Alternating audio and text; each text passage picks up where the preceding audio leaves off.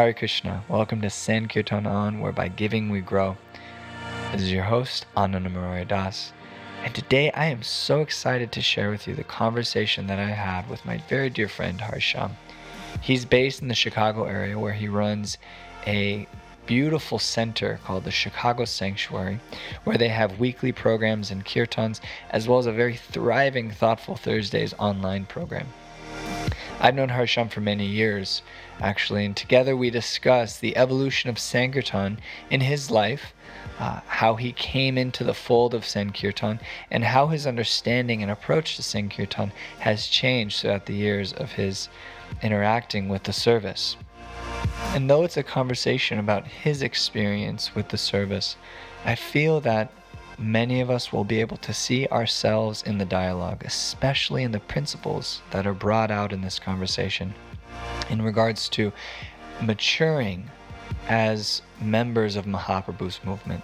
How am I internalizing the principles and the practices that we've been given? Right? This conversation was very valuable to me. I hope you also find just as much value in it for yourself. We would love to hear from you. What are topics that you would like to hear more of? Who are people that you'd like to hear from? Sankirtan On is a growing podcast. We have a team of dedicated devotees that are trying our best to really share things that are inspiring about the process of Sankirtan, bringing that good news to the world so that more and more of us can have the opportunity and feel the inspiration to taste the nectar that is being offered by Mahaprabhu's Sankirtan movement, by being able to take part in that. So we would love to hear from you. You can email us with the contact information in the description. We'd love to hear about what you would like to hear about. Other than that, please subscribe, share with your friends, share the inspiration. Anything that you find good in this, please share it with others. Hare Krishna, welcome to Sankirtan On. This is your host, Ananda Murari Das, and I'm here with my very dear friend, Harsham. I've known Harsham for many years. We lived together at various times in our life, and I've always grown exponentially, actually, in his association, primarily because of not only his encouragement and loving nature, but also the questions that he asks. I always find very insightful and prodding in a good way. And but now we're switching roles. I'm going to be asking questions and diving into a conversation about the evolution of Sankirtan, specifically in his life. He's done book distribution for many, many years, as well as most recently heading up a very successful preaching program out in Chicago. He runs a center there called the Chicago Sanctuary, where he takes care of a few men, and they have weekly programs. And so I felt inspired to have him on and speak about all these things that have been going on for him. So thank you, Harsham, for being here with us. And a bigger thank you from my side, because I always run after any opportunity to spend more time with Ananda Murari. So whatever excuse it takes. Well, you don't have to run too fast, because I'm waiting for it. I'm ready for you to catch me at every minute of the day. So let's dive in. If you want to, I gave kind of a general description of kind of your experience in the movement of Mahaprabhu, sure. But kind of maybe give a little background. Where are you coming from? What's a little bit of like how you got to be? Sure. Yeah. So first of all, I should just tell you guys how I came to Krishna consciousness, because I feel like that in itself is the great mercy of the Sankirtan movement, because it really shows you how the idea of Sankirtan, which is to somehow bring souls in contact with the source of reality, can take on such a variety of forms and shapes. So I was 24 years old, working in Chicago as a television producer, had graduated a couple of years earlier from Notre Dame with a degree in economics and film production, and had this dream of someday becoming a documentarian, a filmmaker, an editor, director, and was sort of pursuing my dream by working in commercial television, but was starting to hit, I think, a point that a lot of devotees hit in their life where everything materially seems to be okay, but there's like this gaping hole in the heart, and you're like, man, I have everything I thought I'd need to be happy. Like in your case, you were at the University of Arizona, a musician with beautiful long dreadlocks, popular, everything was great, but then there was something missing, and you were drawn to the devotees because although materially everything seemed fine, there was this vacuum in our hearts. So I had that vacuum in my heart, and I did what everyone should do in America when they have heart vacuum, which is go shopping. And I bought my first car. And I bought my first car, which is a really nice car, Nissan Maxima sports model V8 engine, the works. And after 2 weeks of buying this car, I'm on the phone with my mom going, gosh, mom, like, why am I so unhappy in life? And she was like, that's not like you. I was like, yeah, I know it's not like me. I've been a pretty optimistic, happy person most of my life. And so she said, I got a solution. Why don't you take your car for a car puja and get it blessed? And I thought to myself, here we go, Indian mothers and their Indian solutions to problems, the real problems. And I thought, no, I'm not going to do that. And she was like, I'm your mother. I remember these exact words. I'm your mother, and I'm telling you to get a car puja. So you better get a car puja. And I was like, geez. So I had on my cork board in my living room a card to the Temple Sunday Feast in Chicago with a picture of Prabhupada. I still remember it was like these old cards that were designed in the 80s probably, and were still being used 22 years later. You would receive that at a previous date. I had actually, mysteriously enough, I had gotten that card years ago when I first moved to Chicago from Jai Jagannath himself on the streets. Really? I didn't remember this at all. I just knew I had this card on my wall, and I had a Gita of Prabhupada in my house. I didn't know where the Gita came from or how the card came into my house until one night I had a dream where I was back on that street, walking down the street as this smiling, effulgent African-American brahmachari in saffron holds out the Gita and a card to me. And I just grab it and I say, what is this? And he's like, it's the Bhagavad Gita, something. I forget what he said, but I remember not even giving him a donation. And I just walked away with the book and the card. And then in that dream that night, I saw the face of the person who gave it to me. It was Jai Jagannath. Anyway, so long story short. So I'm sorry, all the years I've known you, I've never heard that aspect of it. Yeah, I guess I never told you, but it happened literally in 2007 when I first moved to Chicago. No, 2006 when I first moved to Chicago that summer. Yeah. And then this is now 2009 December when I'm having my existential crisis. That's amazing. I bought my car. So 3 years later, and during this time I was reading Prabhupada's Gita, but like not reading it as most people read. It was like a verse every now and again. The only thing I got from 3 years of reading the Gita on my own was Prabhupada writes in the first chapter that religion without philosophy is mental speculation, and philosophy without religion is fanaticism. Yeah. And when I read that, it just explained so much to me. I said, yeah, this is why you have religious fundamentalists. And it's why you have people who just follow rote religion and just do things mechanically. It just made so much sense, that one statement. Then I found out later on it was by Srila Bhakti Siddhanta, but that was the only thing I could capture from 3 years of reading the Gita on my own. Anyways, I had this card, and so I decided, all right, this is a temple, I'll show up. And I didn't know anything. I just showed up on a Thursday morning around 10 or 11 o'clock because Nissan. With my new Nissan Maxima. Red? Black. Black. And I didn't, I had the kind of job where like you could show up late as long as you got your work done. So it was like a Thursday morning, 10 or 11 o'clock. I'm in the back of the temple room by Prabhupada's Murti.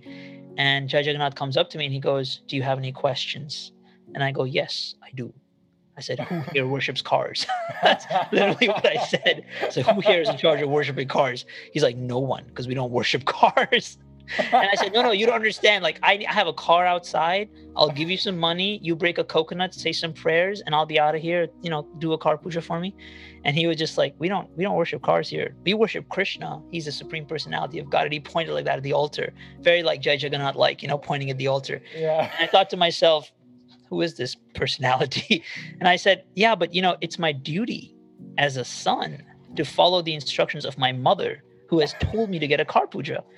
And, it's Jai Jagannath. You can't win an argument with Jai Jagannath. So he basically smashed me and then trampled a few times and did it very lovingly. For 45 minutes, I got a lecture on what is my real duty in life. And my real duty in life is Sarva Dharma Parityajya Mam Ekam Sharanam Vraja. He literally said that to me 6 or 7 times in the conversation, that you have to surrender to Krishna. You have to become Krishna conscious. That is the goal of life.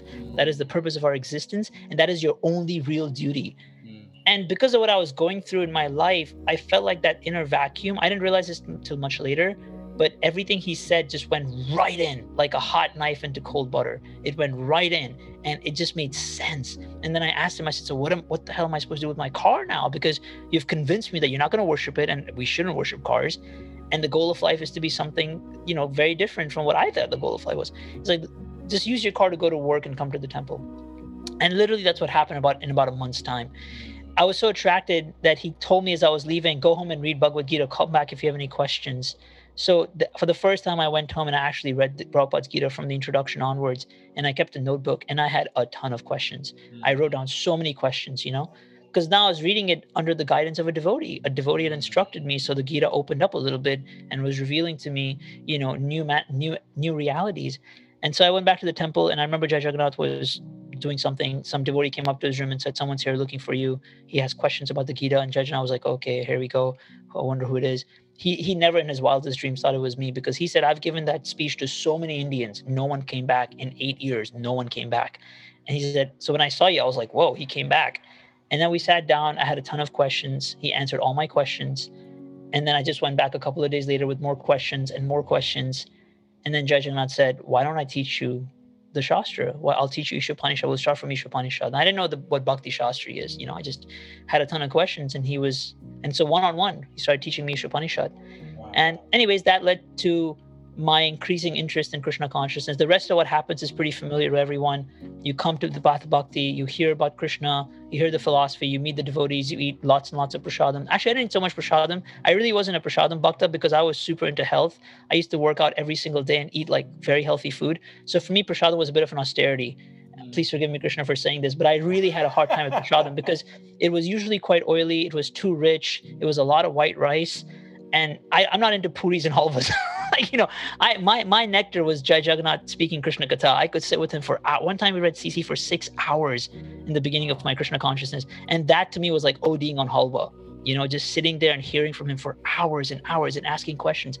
And he would sit in his room late at night and listen to Ayendra Prabhu's classes. I was a young kid. I didn't know anything, but he loved Ayendra. So he would play Ayendra's classes late at night in the Chicago temple upstairs when everything was, everyone had gone to sleep. And it would just be me and him chilling after washing some pots or having some katha.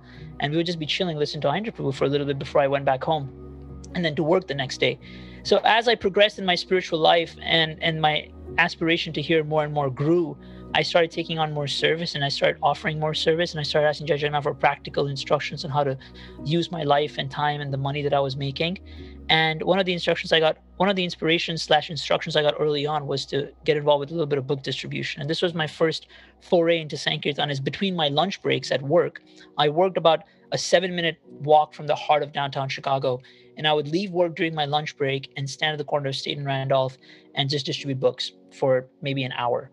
And this was really ecstatic. And for me, in the beginning, Sankirtan or book distribution, which is all the idea of Sankirtan for me was just book distribution. It was a very narrow definition. And it really was about just going out and trying to convince people and argue with people, because I was hearing so much philosophy and my identity as a devotee was still sort of formulating. So I hadn't fully solidified that self-identification as a sadhaka. So for me, Sankirtan was really a means of going out and trying to convince as many people as possible that they were wrong, they were an illusion. I wasn't fanatical about it. I was polite. But if they challenged me, I had really good arguments, and I really thrived, especially in arguing with Christians and atheists, because I would read, and whenever I couldn't crush an argument, I would go back to Jai Jagannath and I'd be like, so-and-so said like this. And he would be like, then you say like this. And so then I would go back out and I would wait for so-and-so to use this argument, and I would say this argument. So in the beginning, my book, I didn't get a lot of books out, as you can tell. I've always been more into conversations on Sankirtan than book distribution. I mean, I love getting the books out and getting a donation, but it was always for me about making a connection. And I remember in the beginning, sometimes traveling book distributors would mildly chastise me or correct me, saying, what is your 2 minutes of preaching going to do? Like, why are you spending so much time talking to people? You should just give them a book. If they're not going to take a book, say goodbye. Like, you should know within the first 10 seconds who's going to take a book or not. If they're not going to take a book, don't waste your time.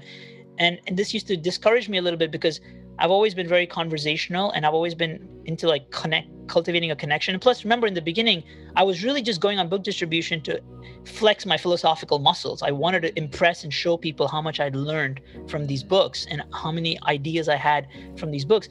And so when I told Jai Jagannath, I remember they're saying, what is your 2 minutes of preaching going to do? And he said, well, my 2 minutes of preaching will keep me inspired. So it's doing something. And so I just took that to heart. And so for me, in the very beginning, Sankirtan was just something that I was inspired to do, and I was mildly, told to do to keep myself busy, which was to go out and just, distribute books. And I was really using it as a way to kind of solidify my understanding of the Krishna conscious philosophy, to come up against people who didn't believe in what I believed in, didn't agree with what I believed in, and then I used my intelligence to convince them that no, this is very logical, rational. And even if they weren't convinced, I felt like I was becoming more and more convinced. Yeah. Until, I finally quit my job, and then I moved into the, should I continue, like, or do you have a question? Or because now it's the next stage of my Sankirtan evolution. I wanted to interject. I was very excited about this conversation because I was anticipating the familiarity that many devotees may have with this kind of story, especially how the evolution of Sankirtan in their lives. Yeah. Right? For instance, this was a whole nother aspect where he would receive that Bhagavad Gita. I don't know if I had heard that part of the story, but I don't think I've ever told you this before. Yeah. I knew that you went for the Kar Puja, and I knew kind of things beyond that, but just the relationship with Sankirtan that you received a book, right? Mm-hmm. And then the kind of the relationship that you had then with Bhagavad Gita kind of on your own. Yeah. And then after interacting with the devotee and actually, kind of getting some instruction from that devotee, being engaged in some bhajana kriya, right? Now you're studying under some instruction, some guidance, right? And then how that service of Sankirtan, the relationship with it automatically changed, right? Then it became this expression of you trying to, you really, flexing your newfound faith and experience in this philosophy. And I can very much relate. I remember when I was, first joining, I had left Flagstaff, Arizona, where I was living with a few other devotees, and I got on a bus to Chicago because I had this desire from somewhere I would like to learn how to distribute books, because we had been doing Harinam in Flagstaff, Arizona. And I was, really into Harinam. That was our thing. And, there's a few times we had some Gitas out and then people are like, oh, what is this all about? And I tried to oh, here's a Bhagavad Gita, you should read it. I was just beginning to read the Bhagavad Gita, but they weren't really interested in it. And so I remember coming home that evening, I'm like, I'd like to learn how to distribute books. Lo and behold, a few weeks later, some book distributors that that the devotees I was living with knew called. They're like, hey, we have some space in the van. I ended up going to Chicago. I think that's when we first met. I landed in Chicago on a bus and then went around the country distributing books at music festivals and things like that. I'm sharing all that because I can relate to the experience of forging and affirming my newfound faith in a very meaningful way through conversation with others. Yeah. Being able to share very directly what it was that I was experiencing. And I think for me that has been a consistent, essential experience of Sankirtan. Absolutely. Talking about how Sankirtan is evolving. Yeah. Right. But that very much has been, a consistent flagpole, so to speak, of my Sankirtan experience. And it changes because what I'm experiencing is also changing. But the essence of Sankirtan is that I'm sharing what I'm experiencing. Yeah. And I can do that actively. It solidifies those experiences more immediately. Right. Right. Because I feel like in the beginning, the Sankirtan is more for our benefit than hardly anybody else's. I mean, yes, if some people get time, I think for the majority of our experience of Sankirtan. Definitely. And then, if some people get a book, if they get to hear the holy name and they get to hear a little bit of Krishna conscious philosophy, that's fantastic. But I really do feel like in the beginning, it was literally 98% for my benefit and 2% for the benefit of another human being. And another evolution of Sankirtan in my life has just been the changing of those ratios. Yeah. As I found other sources of inspiration and nourishment, and my desire to engage in Sankirtan is being driven more and more by people are suffering and they need this knowledge and they need Krishna in their life. So that'll come later, of course. But thank you for recognizing and really fleshing out that idea that yes, it's something that our faith grows a lot when we get to talk about Krishna with others. And Prabhupada says it himself so many times, right? The perfection is, first you hear and then kirtanam, then you talk about it. Yeah. And so when you talk about what you're hearing, it has a way of solidifying and becoming more real for you. And especially also being challenged, isn't it? Being questioned in your faith. I've had occasions where people are like, are you really happy with this Krishna thing? And then like you kind of like get shaken for a moment. Yeah, You have to ask am yourself, I? am I happy? Like, am I, and 'Cause so it's easy to not ask ourselves those questions. right. We're kind of in the fervor of discovery and growth. Yeah, and we're like young and like everything's great, highball, You know what I was thinking of too? I was just remembering, kind of on a practical level, I remember that for those first few months that I was distributing, books at music festivals, and I remember having read the second verse of Srimad Bhagavatam, that this Srimad Bhagavatam completely kicks out all cheating religions, which are materially motivated. And that whole verse, I memorized that whole verse, and that was my book distribution line.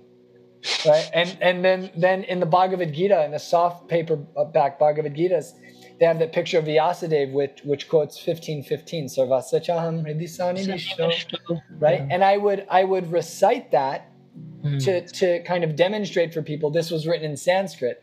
So just even on a practical level, how I learned Shastra by sharing Shastra. By sharing Shastra. And for a young person, that's our best outlet, because we're not going to be giving classes or teaching Bhakti Shastri, but we can read in the day and then go out of the afternoon. I remember your Guru Maharaj once came to Chicago, and he actually told that that's a strategy to memorize lines from purports and then recite them. And he gave us an example of, the famous first canto purport. Prabhupada says, this is knowledge separated.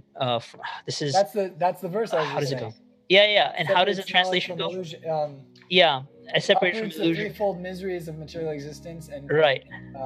By illusion separated from darkness, something like that is all like, and vaguely. I mean, I don't have people such a at home are like, this is what it is. They're like, they got it pulled up already. The little kids are reciting it. Yeah, but and that's a strategy, is where you memorize sections of Prabhupada's books and you just go out and repeat that on Sankirtan. So, of course, and then many years later, we start to internalize these things and we realize, whoa, it's nice to repeat, but it's also nice to experience. So you were at the point of you're about to move into the temple. It sounded like your relationship with So as my taste for bhakti grew and my disinterest in material life increased, and I decided I wanted to be a brahmachari, as every young man starts out in Krishna consciousness, thinking, I want to be a monk for the rest of my life. The temple management in Chicago kindly facilitated that transition, so I was able to leave my job, move into the temple as a monk, got a religious visa. I'm actually curious, what was that like for your job? Like, were people like, my boss, everybody was super supportive, and I told my boss that I'm leaving to go become a monk. He was like, he started telling me his own story of how he once considered becoming a missionary in his Christian tradition. It's funny how many people I've met in the professional world, even recently, now that I've left the ashram and I'm going to school and meeting professionals, who have some sort of connection with spirituality. I met a lady just 2 weeks ago who, a very big, very wealthy millionaire private equity investor, runs her own hedge fund.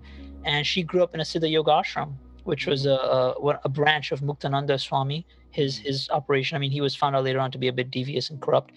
That's another point. But the point is, her parents were his disciples. And so she grew up in a Siddha Yoga ashram. So she was very familiar with the idea of like monastic life, disciplined living, things like that. So it's interesting how many people I've come across in the professional world who have had their own explorations with spirituality. But no, they were very open and very happy to hear that I have a plan. Because he was telling me, he's like, should I write recommendations for you to find a job somewhere else? I was like, no, I'm not looking for a job somewhere else. I'm not checking out for a while. Again. That's what I was like, I'm gonna be a monk. I'm gonna, like that. So then I moved into the temple, and my main service was book distribution. And I developed a real attachment to the service. I would go out almost every single day by myself, because there were hardly any brahmacharis in Chicago. And so I would go by myself for many hours of the day, and I would just talk to people. And at this point was when I started transitioning a little bit from just going out to try to like conquer people philosophically to realizing that I got to build connections, and I started to become more aware of the fact that, no one likes their ego being hurt. And I remember the turning point was when I met a Buddhist, and I was arguing with the Buddhist because he ate meat. He told me he was a Buddhist, and the first question I asked him was, well, do you eat meat? And he said, of course I eat chicken. And I said, but the first thing that Buddha taught was ahimsa. And so he tried in very clever ways to justify eating meat and being a Buddhist. But I kept like point blank pointing out that how can you call yourself a follower of Buddha as a Buddhist and break his cardinal rule to not have violence towards other beings? And so he finally just gave up and said, well, you know what? I like it, and I'm not going to stop. And I said, thank you for that honest opinion. Thank you for that honest reflection. And we just left it at that. So I remember after that conversation, I was like, you know what, this isn't working. Like, if I want to inspire people with the mercy of Sri Chaitanya Mahaprabhu and the holy names, I have to change my strategy a little bit. It's fun to argue with people and defeat them, but it's probably better to be kind and to appreciate what they have to offer. So I remember those 2.5 years of training in the Brahmacharya ashram were my like sort of mellowing out phase.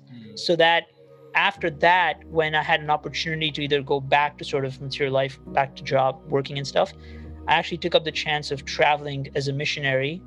And I was basically traveling throughout North America. I was a bit of a rebel. Under the guidance of my spiritual master, I purposefully didn't align myself with any particular. See, this is okay. So another thing I should mention now is that also my idea of Sankirtan started to expand at this point. And I realized that actually, for me, the definition of Sankirtan was, when you go out, but you combine book distribution with Harinam. And so I wasn't able to really find a program that did that without being, how do I put it politically correctly? Where I didn't feel like I was going to be forced to believe a certain ideology. I'm a very moderate person, and I just don't believe in extremes. I don't like when people think, well, I only distribute books, and this is the best way to do Sankirtan, or I only go out on Harinam, and this is the best way to do Sankirtan, or we only do both, and everybody else who doesn't do both is basically in Maya. So I can't live with extreme opinions. Yeah. So because I couldn't find like a very moderate sangha of Sankirtan devotees, I just traveled on my own, and I traveled throughout North America. I went to Colombia, Panama, Germany, Mexico, and I would stay in ISKCON temples, and I would befriend local devotees, and I would just go out on book distribution, primarily to keep myself engaged. At this point, Sankirtan became something that I needed to do to keep myself engaged, because my Guru Maharaj he was going to ask me to come travel with him any day now. That was the plan, was eventually I'm going to start traveling more, and I'll need an assistant. So just keep yourself a bit free and loose, so that, when I'm ready for you, you can come and be with me. But then at some point he said, while you wait, take some responsibility in the Sankirtan mission. So talk to Vaisheshika Prabhu, and Vaisheshika Prabhu encouraged me to move to Denver, or think about exploring Denver as an option, because it's got a lot of nice young devotees. So at this point I moved to Denver, and Denver really was a turning point in my approach to Sankirtan, because for the first time, thanks to you, I saw a thriving college program. And I began to see that, yes, it's fun to go out on book distribution, have public Harinams, but when you have a space that is consistently being held every week, that offers people a chance to connect with Krishna in a very non-sort of sectarian kind of way, in a very laid-back, friendly, joyful sort of way, it's a very powerful strategy in Sankirtan. And I remember that for me was an eye-opening experience. And then, of course, my visits to the Bhakti Center in New York, and I started to, my understanding of Sankirtan began to evolve. It was no longer about just going out and meeting people on the streets and inspiring them with books, or just having a public Harinam. But it was really about, now, how do you cultivate a regular space? How do you cultivate a regular program that is not like a Sunday feast, which is geared mostly for devotees, with some elements of, are you new here for the first time? Here's a book for you. Some tiny elements of like welcoming a new person, but mostly it's a devotee thing, right? We don't explain the artis. We don't explain much of what's going on. But then when I saw your program in Fort Collins, and then I visited Bhakti Center a few times, and I saw Thursday Night Kirtan, I saw how they do their outreach, I realized I need to understand how devotees hold space on a regular basis for people who have not yet signed up for the Bhakti path, for the Bhakti program, and this is a science. This must be learned and understood. My understanding of Sankirtan began to evolve, because I was coming from a very narrow, conservative, like sort of perspective that it just means to go out and distribute books or do Harinam in public, to now, like, it's about intelligently and strategically creating a space where people who are just mildly interested, or even not at all interested, can feel welcome. And that's an art, right? And honestly, all the credit goes to you for first introducing me to that concept of what that looks like, right? I remember those programs in Fort Collins where you were able to hold space for people like Haley, who are like ready to chant every day, to like some guy who just walks off, right? Just walks into your program and has no idea what it is, but he felt welcome, right? He felt excited. So this was the next evolution in Sankirtan in my personal life. I'll pause for a second to see if you have anything you want to add. Well, I'm two things are going on for me. One thing is just fond memories of that section of life, because I remember myself too at that time. I was in the midst of my own transition. I had just moved out of the ashram when you moved to Denver. Yeah. And so we were living as bachelors for a little bit, which was great. But just kind of the Sankirtan, what I'm seeing this as like this Sankirtan in the form of longevity, right? And for me, that's kind of how I entered, right? Like it's interesting that's you entered through meeting a devotee giving you a book. I actually entered through a space like that. Like we had the Bhakti Vine. My godbrother Amrita Nam had a center in Flagstaff for a minute called the Bhakti Vine. And that's what that was. It was a space of little pressure and maximum inspiration of like what bhakti could be for you and how you could take something and put it into your life. So that was just the model, right? And then I had gone into the model of book distribution and but even I remember as I was traveling on book distribution for those 3 months, I had this desire that I wanted to be in a temple. I wanted to be in one place. I love traveling, but I wanted to be in one place where I was cultivating these relationships. I couldn't necessarily articulate that.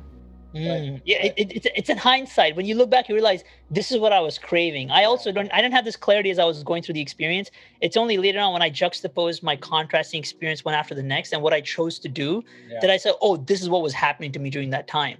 But when we're going through it, we can't see it so clearly, right?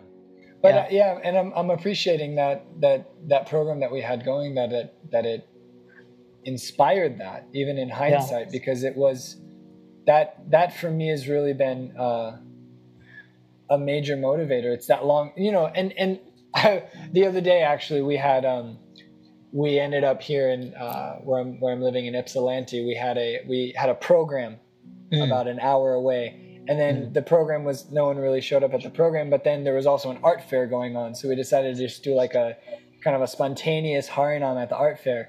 And right after we did our little 4-person Harinam, then 2 book distributors came. And you need that sometimes. You need that kind of like just going into the fire and like getting books out, getting people. It's so ecstatic. I honestly, like, it's so much fun, especially at these big cultural art fairs. I have fond memories of just going out with a big book bag and coming back empty and having killer conversations. Of course, book distribution is super ecstatic. Any form of Sankirtan is ecstatic. And then this form of Sankirtan, the longevity, there's a better word that I'm looking for. Consistency, maybe, like a consistent space. I want a word like longevity, but I like longevity. Well, let's hope it's long, right? Let's hope there's longevity. the lasting kind of continuous space, consistent space, like you said. I'm just appreciating that. So please go on. Yeah. So, anyways, after that experience in Denver, when I went on another last trip to, I believe, Colombia to do book distribution, because at this point now, I feel like what was happening to me internally was I developed a real taste for cultivating relationships on the streets. In fact, I used to tell myself my office is the street. And I'd become very good at becoming friends with people no matter where I was and making connections and taking their numbers. And I was reading with some of these new people. So I was, from in the early days being very ineffective at cultivating relationship to now becoming more and more effective and affective, so to speak, right? And getting a real taste for that. So I was in Colombia, to visit a dear friend and also do Sankirtan book distribution. When I got a call from the Tamil president in Chicago asking me if I would come back to Chicago and start a preaching center. And I took it really as Krishna's mercy, as like a sign from above that, okay, this must be the next step, right? Like somehow Krishna must recognize that, okay, you're ready for facility. You're ready to be given responsibility, facility. And she had 2 young men who were in her community that didn't have anybody taking care of them. She was, and she was ready to provide like everything financially and like materially speaking. So we went for it. I moved to Chicago in 2019 and we were given this 3-bedroom townhouse, which we started refurbing to create a sort of Bhakti Center-esque space where we could host programs on a weekly basis. And we made, as everyone knows, we made a floor out of clay, the 600 square foot clay floor, like, with made from mud, like Vrindavan style, like Ayendra Prabhu's room. And we kind of spent, I personally spent a lot of time with this one devotee, Subal Prabhu, and his wife, going to antique stores and really picking out like aesthetically pleasing items, an altar and art. And Rompa Swami was very kind enough to lend us. He makes that clear to me jokingly every time he sees me. He's like, "I've lent you my art." He lent us all these really beautiful paintings from his Bhajan Kutir in Brooklyn when he moved from Brooklyn. So we have some really amazing original artwork in our living room. And so, it took us a few months. This is 2019. It took us a few months to get the place going. We had our first couple of programs, and without going into the history of that too much, but basically something happened starting with the letter C. Something minor happened in the world, which put a lot of our programming to halt, especially in person. And so beginning in March of 2020, we decided to start an online program called Thoughtful Thursdays. And with myself and Achyuta Gotra Prabhu, your godbrother, he was in charge of marketing and going on Instagram, because at that point, everybody was on social media looking for outlets to maintain their mental health. And so what I'm doing right now is I'm just defining what we're doing before I go into the depth of like how this evolved and affected me and how this supported me in my own personal journey. Totally. But we started Thoughtful Thursdays as a weekly program, and the format sort of came about spontaneously. I decided, I don't know how, but probably inspired by my Guru Maharaj actually, that I would open every program with a guided meditation, 15 minutes of guided meditation. And then either I would speak, Achyuta Gotra would speak, or we would invite like senior devotees to come and give talks, but primarily keeping the focus on new people, right? On people who are just very new to spiritual life. And I got this strategy from the Bhakti Center. They have this wonderful idea of a funnel where you keep the doors really wide open. And as people become more inspired, you funnel them into book clubs. So that was our strategy, was we would start out keeping the door as wide as possible, right? And that takes a certain directional readjustment. It means allowing people to say things like, we're all one, for instance, and not getting our devotee samskars all worked up by that, and a desire to just like crush that idea immediately. You know what I'm saying? Like hearing certain things that for us are like, oh my God, like close your ears, it's like hearing a curse word, and just allowing them to speak those things and just, letting it be. We don't have to, what do I say? We don't have to, the word I'm looking for is like, when you stamp your approval on something. What is that word that I'm looking for? I don't have to condone it. In other words, I don't have to uphold it. I don't have to say like, yes, this is the truth. But I also don't have to crush it, because this person doesn't know much yet and they're just coming new. They're saying the best thing they've heard. They're saying the best thing they've heard and they want to sound spiritual. That's kind of how I look at it. So this was the strategy we had that we got from the Bhakti Center of keeping the funnel really big and wide and then funneling them into book clubs. And it's been working really well. We have a Bhagavad Gita book club. We have a Journey Home book club. We have Spiritual Warrior book clubs.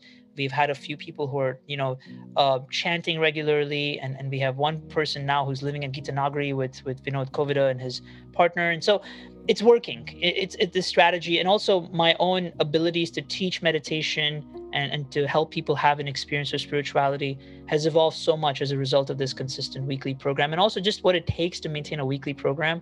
There's times when it's just like, gosh, again, we have to do this again. But it's when you commit to something that you don't have the natural capacity for, it forces you to become more prayerful. It forces you to become more reliant on mercy.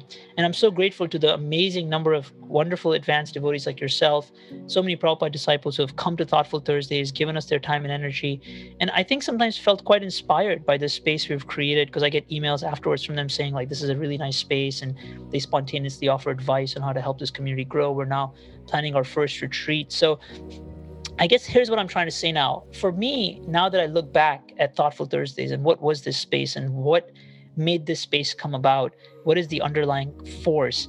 The underlying force behind this experience was the cultivation of trust. So I think for me now, Sankirtan has evolved into something where you want to help people gain trust in you and devotees in general, so that when we start discussing spiritual subject matters, they're more inclined because they have some faith. And I realized Prabhupada said this also in a very subtle way by saying, if you want to know who your father is, you simply ask your mother, right? Our process is not one of, people experimenting for decades and decades and trying every single thing under the sun and using logic and rationale to kind of come to a conclusion. Our process is driven by faith, and faith doesn't have to be blind. Faith doesn't have to be like, emotional or sentimental as sometimes people think it is. The cultivation of faith is a journey, and people will cultivate faith in you when they see that time and time again, you've been reasonable, you've been rational, you're coming from a good, well-intentioned space. So when that happens, it's not just blind faith, it's actually reasoned faith. And so I see Thoughtful Thursdays as a place where we help people cultivate reasoned faith in us, and on all of us who show up on the program and present the science of spirituality. Because I notice as that happens, they trust us. And so as they have deeper questions about life, when they reach out to me personally on Instagram or send me a voice note on WhatsApp, and they want to have answers to the deeper questions of their life, and when I say something, it actually goes in and makes a difference. And this is how bhakti should work. Bhakti works when we place our faith in devotees and we start receiving what they have to offer. So, and the other evolution of Sankirtan for me was, really understanding and appreciating the value of taking care of devotees, not just people who are becoming interested in spiritual life. In fact, I would say my heart now in Sankirtan is really in taking care of devotees. So to facilitate devotees, what we do is we have really nice kirtan at our house once a week. And, I try to do our best. We invite whoever we can to lead the kirtans, because I'm not a musician myself. But primarily the bulk of who we invite for kirtan nights are the devotees, in our local community, who either for whatever reason don't have a sangha to go to or anything like that. And then, of course, we invite some new people also in Chicago who are slowly becoming interested in spiritual life.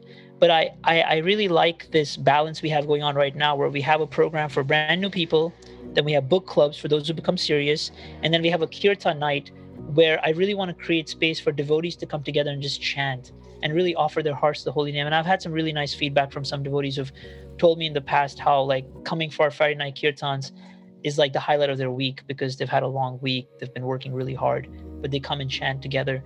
Because I feel like that's a simple formula to developing deep relationships, right? Coming together and chanting the holy name. So this is kind of where I am at in my evolution of Sankirtan now, is holding space for both new people and those who are already committed to the path, in a way, in a format that both sets of individuals can feel satisfied by, right? If devotees came to a very new person program, they wouldn't be satisfied. And if very new people were just invited to kirtan, they haven't heard much Sambandh Gyan, they're not going to be very satisfied, And so creating space for both sets of individuals is kind of where I'm at now. I'm appreciating I find it very key also that kind of third program. So you have a program that's for brand new people, then you have a program that is bringing people into a more pertinent conversation around philosophy through book clubs, right? And a program that's geared towards devotees, right? Yeah. But it creates an opportunity and an atmosphere for these people that are becoming serious to actually meet and associate with devotees more. There you go. Exactly. Like our friend Deva Madhav also says, what they need, we need. Right? Right. Yeah. So there is this element of what we need as a community of devotees is really what other people need too. And what other people need is what we need. We need stability. We need friendship. We need connection. We need the satisfaction that comes from, genuine spiritual experiences and just genuine, human experiences. Right. We need that as devotees. So being able to have a space where both of those things can be cultivated. And I think too, I find this to be a deep maturity of, and I find too, when I hear people give lectures, right? When people give lectures and they have the ability to simultaneously speak something that is nourishing for brand new people, nourishing for devotees that have been practicing for 2 decades. I find that it may be a bit rare, but super powerful. Can I say something on this point? Because I heard something super interesting just last week. I have a very dear friend. His name is Darren. He's a yoga instructor. He's been teaching yoga for 26 years. And now he comes regularly to our programs, and I go to his yoga class in return. So we have this very mutual exchange. Did I go to his yoga class when we were there? At Moksha? Did you come to Moksha with me? I think so. Me and Walker. Did you rise to Moksha? We didn't go to Moksha with you. So he told me the other day, because he's very deep. He's studied and practiced a lot. So he was telling me how there's 3 kinds of people. Now, in the yoga tradition, they look at everything according to the modes of nature. So it's all about tamas, rajas, sattva, tamas, rajas, sattva. So he's like, there's people in the mode of ignorance. They're mostly interested in information, and I would say that those are like the new interested people in spiritual life. They're mostly like information. They like things like, oh, this word means this. and mind means manas, and intelligence means buddhi, and Krishna is the supreme personality. They're like this information aspect of things, right? Those in Rajas, they want to see how information has a practical application. So what they're looking for is like, what can I get out of it practically? And a lot of devotees are like that, right? They're looking for a take-home message. They're looking for like something to apply right after the class, right? And devotees are encouraged to think like that. Okay, write down in your notebook now, what is the one practice you're going to evolve, take with you after this class, right? These are like, I would say these are the more people who are doing bhajan kriya. They want to evolve in their practice. Those in sattva, he was saying, are interested in the deep meaning behind the practices and the information. So they're going to be moved by, okay, what does this practice and information ultimately lead to? So he was saying how when you give a class, you should remember to insert 3 kinds of information. You should have some just information, you should have practical application, and you should talk about the meaning of things at a very deep level. And that way, what will happen naturally is those who are at that certain level of conscious development will get what they can from their class, from that class. Anyways, they won't be able to appreciate everything else. You know what I'm saying? It's like somebody who has a very undeveloped palate. He'll eat like a pizza, and he'll just be like, this is good. And then, with the finer palate will say, wow, these are San Marzano tomatoes. And then the finest palate is going to be like, wow, this pizza was baked at 400 degrees Celsius. It's got the air bubbles in a wood fire oven. And then actually, no, he'll go, this reminds me of my grandmother. I feel like I'm eating my grandmother's pizza. You made me a child again. At the highest level of development, he'll go deep into like memories and experiences and feelings. So, that's the art of speaking to different levels of people, is making sure that you have all 3 levels covered: information, practical application, and meaning. So when he said that to me, I was like, wow, Darren, this is deep. I'm going to use that for the rest of my life. That's a really nice takeaway you just gave us. Yeah. No, but take with you. In all seriousness, that I think that's the art of Sankirtan also. Yeah. It's I think in our looking again in hindsight, in our interactions with people on, just in distributing books, like how am I communicating to all 3 of these levels, right? Maybe not everyone's ready for like, the communication of that, but it's going to happen automatically because they're looking at someone who's supposed to be practicing what is inside this book. Right. This is, to whatever degree that I've fructified as a devotee, this is what this knowledge leads to that I'm handing you. Right. Yeah. So, and then practically, how does the person feel in that interaction? Right. And then you're giving them more information. Right. So I think inevitably, I'm happy about this. Inevitably, to have good Sankirtan, we have to emit these various types of knowledge and consciousness. Right. In our programs, in our book distribution. Right? If it's not so much in words, but if it's just by our character. Thank you so much for bringing the conversation to this point. It's really, thank you so much, first of all, because this is at the heart, I feel, of what Sankirtan is all about. Yeah. It's in a way also what Srila Indra Prabhu talked about in his book, The Heart of Transcendental Book Distribution, right? Is, ultimately people are coming in contact with you as a person, as a representative of the tradition. So how much of the knowledge have you embodied? How much of the realizations that these books talk about have you embodied? Because, once they go past the initial attraction to the philosophy and eating plates and plates of halwa, they're going to look at you and they're going to measure you from the lens of what it says in the books. And if they find that, there's too much of a disconnect, like you are over here and the books are over here, they're not going to move forward because they're going to think, well, if this dude who's supposed to be knowing this stuff and practicing this stuff, he is so far removed from what the books talk about, then what are these books going to do for me? So thank you so much for bringing up this point, because yes, and I know sometimes devotees like to quote like, we're just messenger men. We're just posting the letter in the mailbox. I don't know.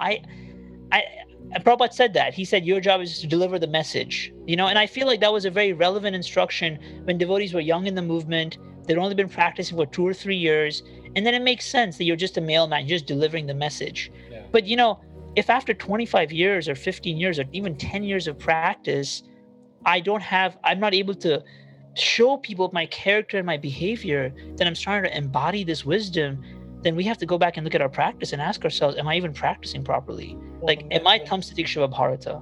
Am I able to tolerate the dualities of heat and cold? Am I able to see, as Krishna says in the 15th chapter of the Gita, those who are learned, they are able to see this transmigration of the soul and not be bewildered. Am I experiencing these things? And to your beautiful point, this is the next stage of evolution in Sankirtan. It's why I remember one time one devotee was telling me, he gave the example of one very senior devotee, Prabhupada disciple. He said for his preaching was shaking someone's hand and saying, "Hello, I am so and so." Actually, it was Bhakti Tirtha Maharaj, because his quality and his Vaishnavata would come out to such a degree that just meeting him and shaking his hand and hearing him say his name was enough to give you a little faith. It says Mrigari the hunter, in the first moment, I remember reading this somewhere, that when he first met Narada Muni, he was doing what he was doing. But just that initial contact, just seeing Narada Muni was enough to give him the faith to listen to what he had to say next. So when Narada Muni said, just kill them instantly, just that initial contact and appreciation of him as a devotee gave him initial enough faith to just kill them instantly, and repeat the word Mara, Mara, Mara.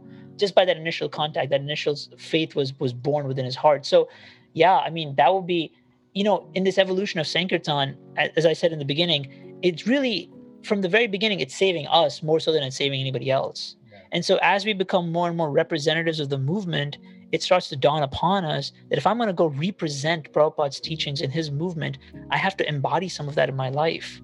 It's very unique, actually. If you're not going to take an active role in the Sankirtan mission, I feel like the pressure of spiritual evolution is not as intense as when you have to become a face for the movement, or as somebody who represents and that's why I think preaching is such a powerful way to save our souls, because we need whatever we can get to help us go deeper and grow deeper.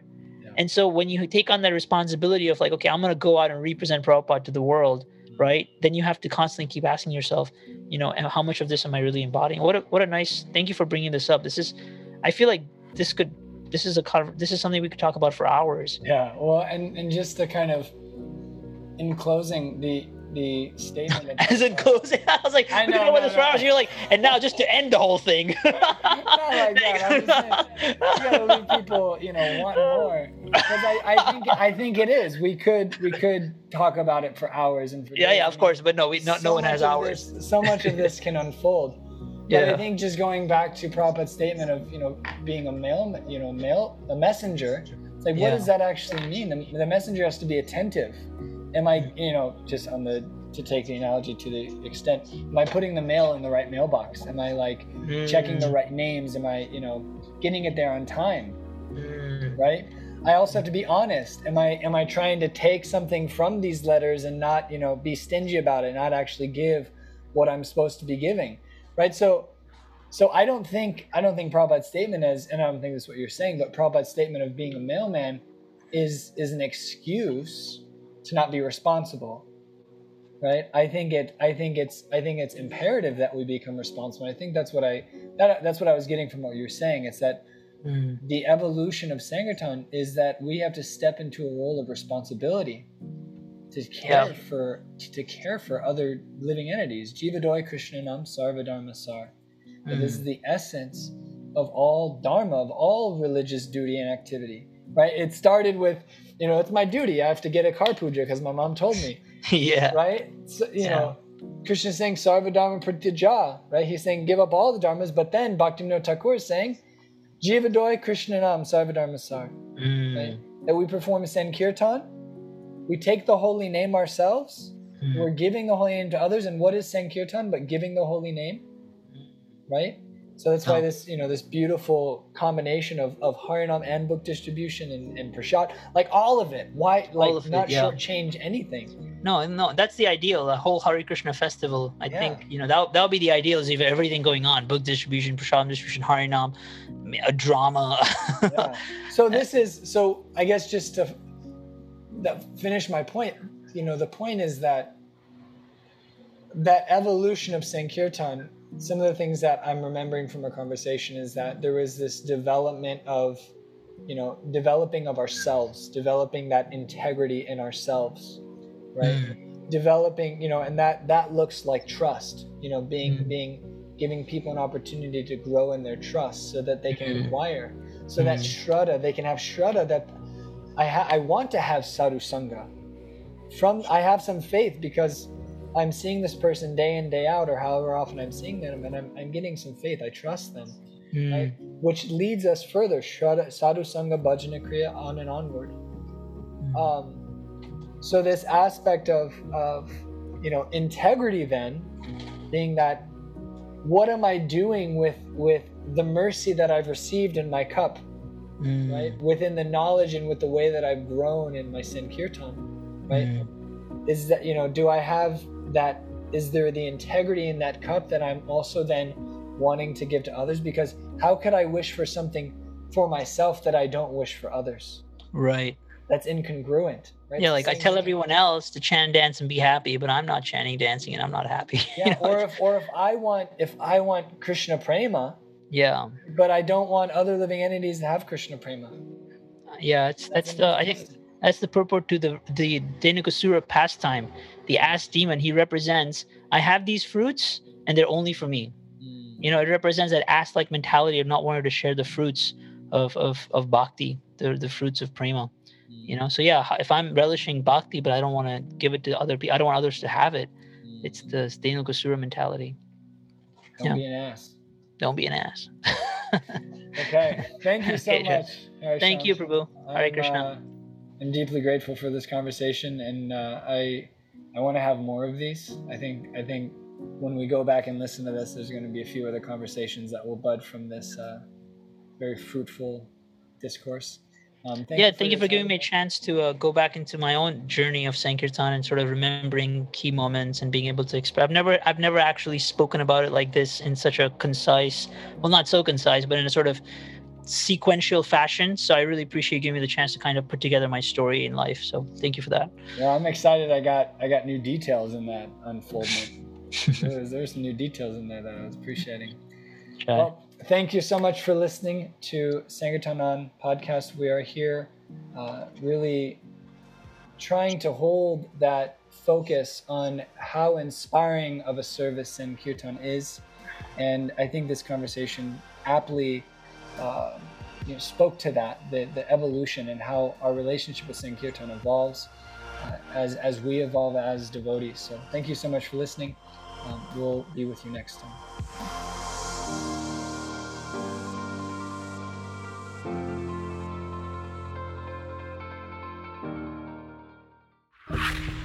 Thank you again for listening to Sankirtan On. Please feel free to subscribe and share with your friends for regular updates and inspirational stories on how, by giving, we grow. Thank you for sharing this time with us. All glories to Srila Prabhupada.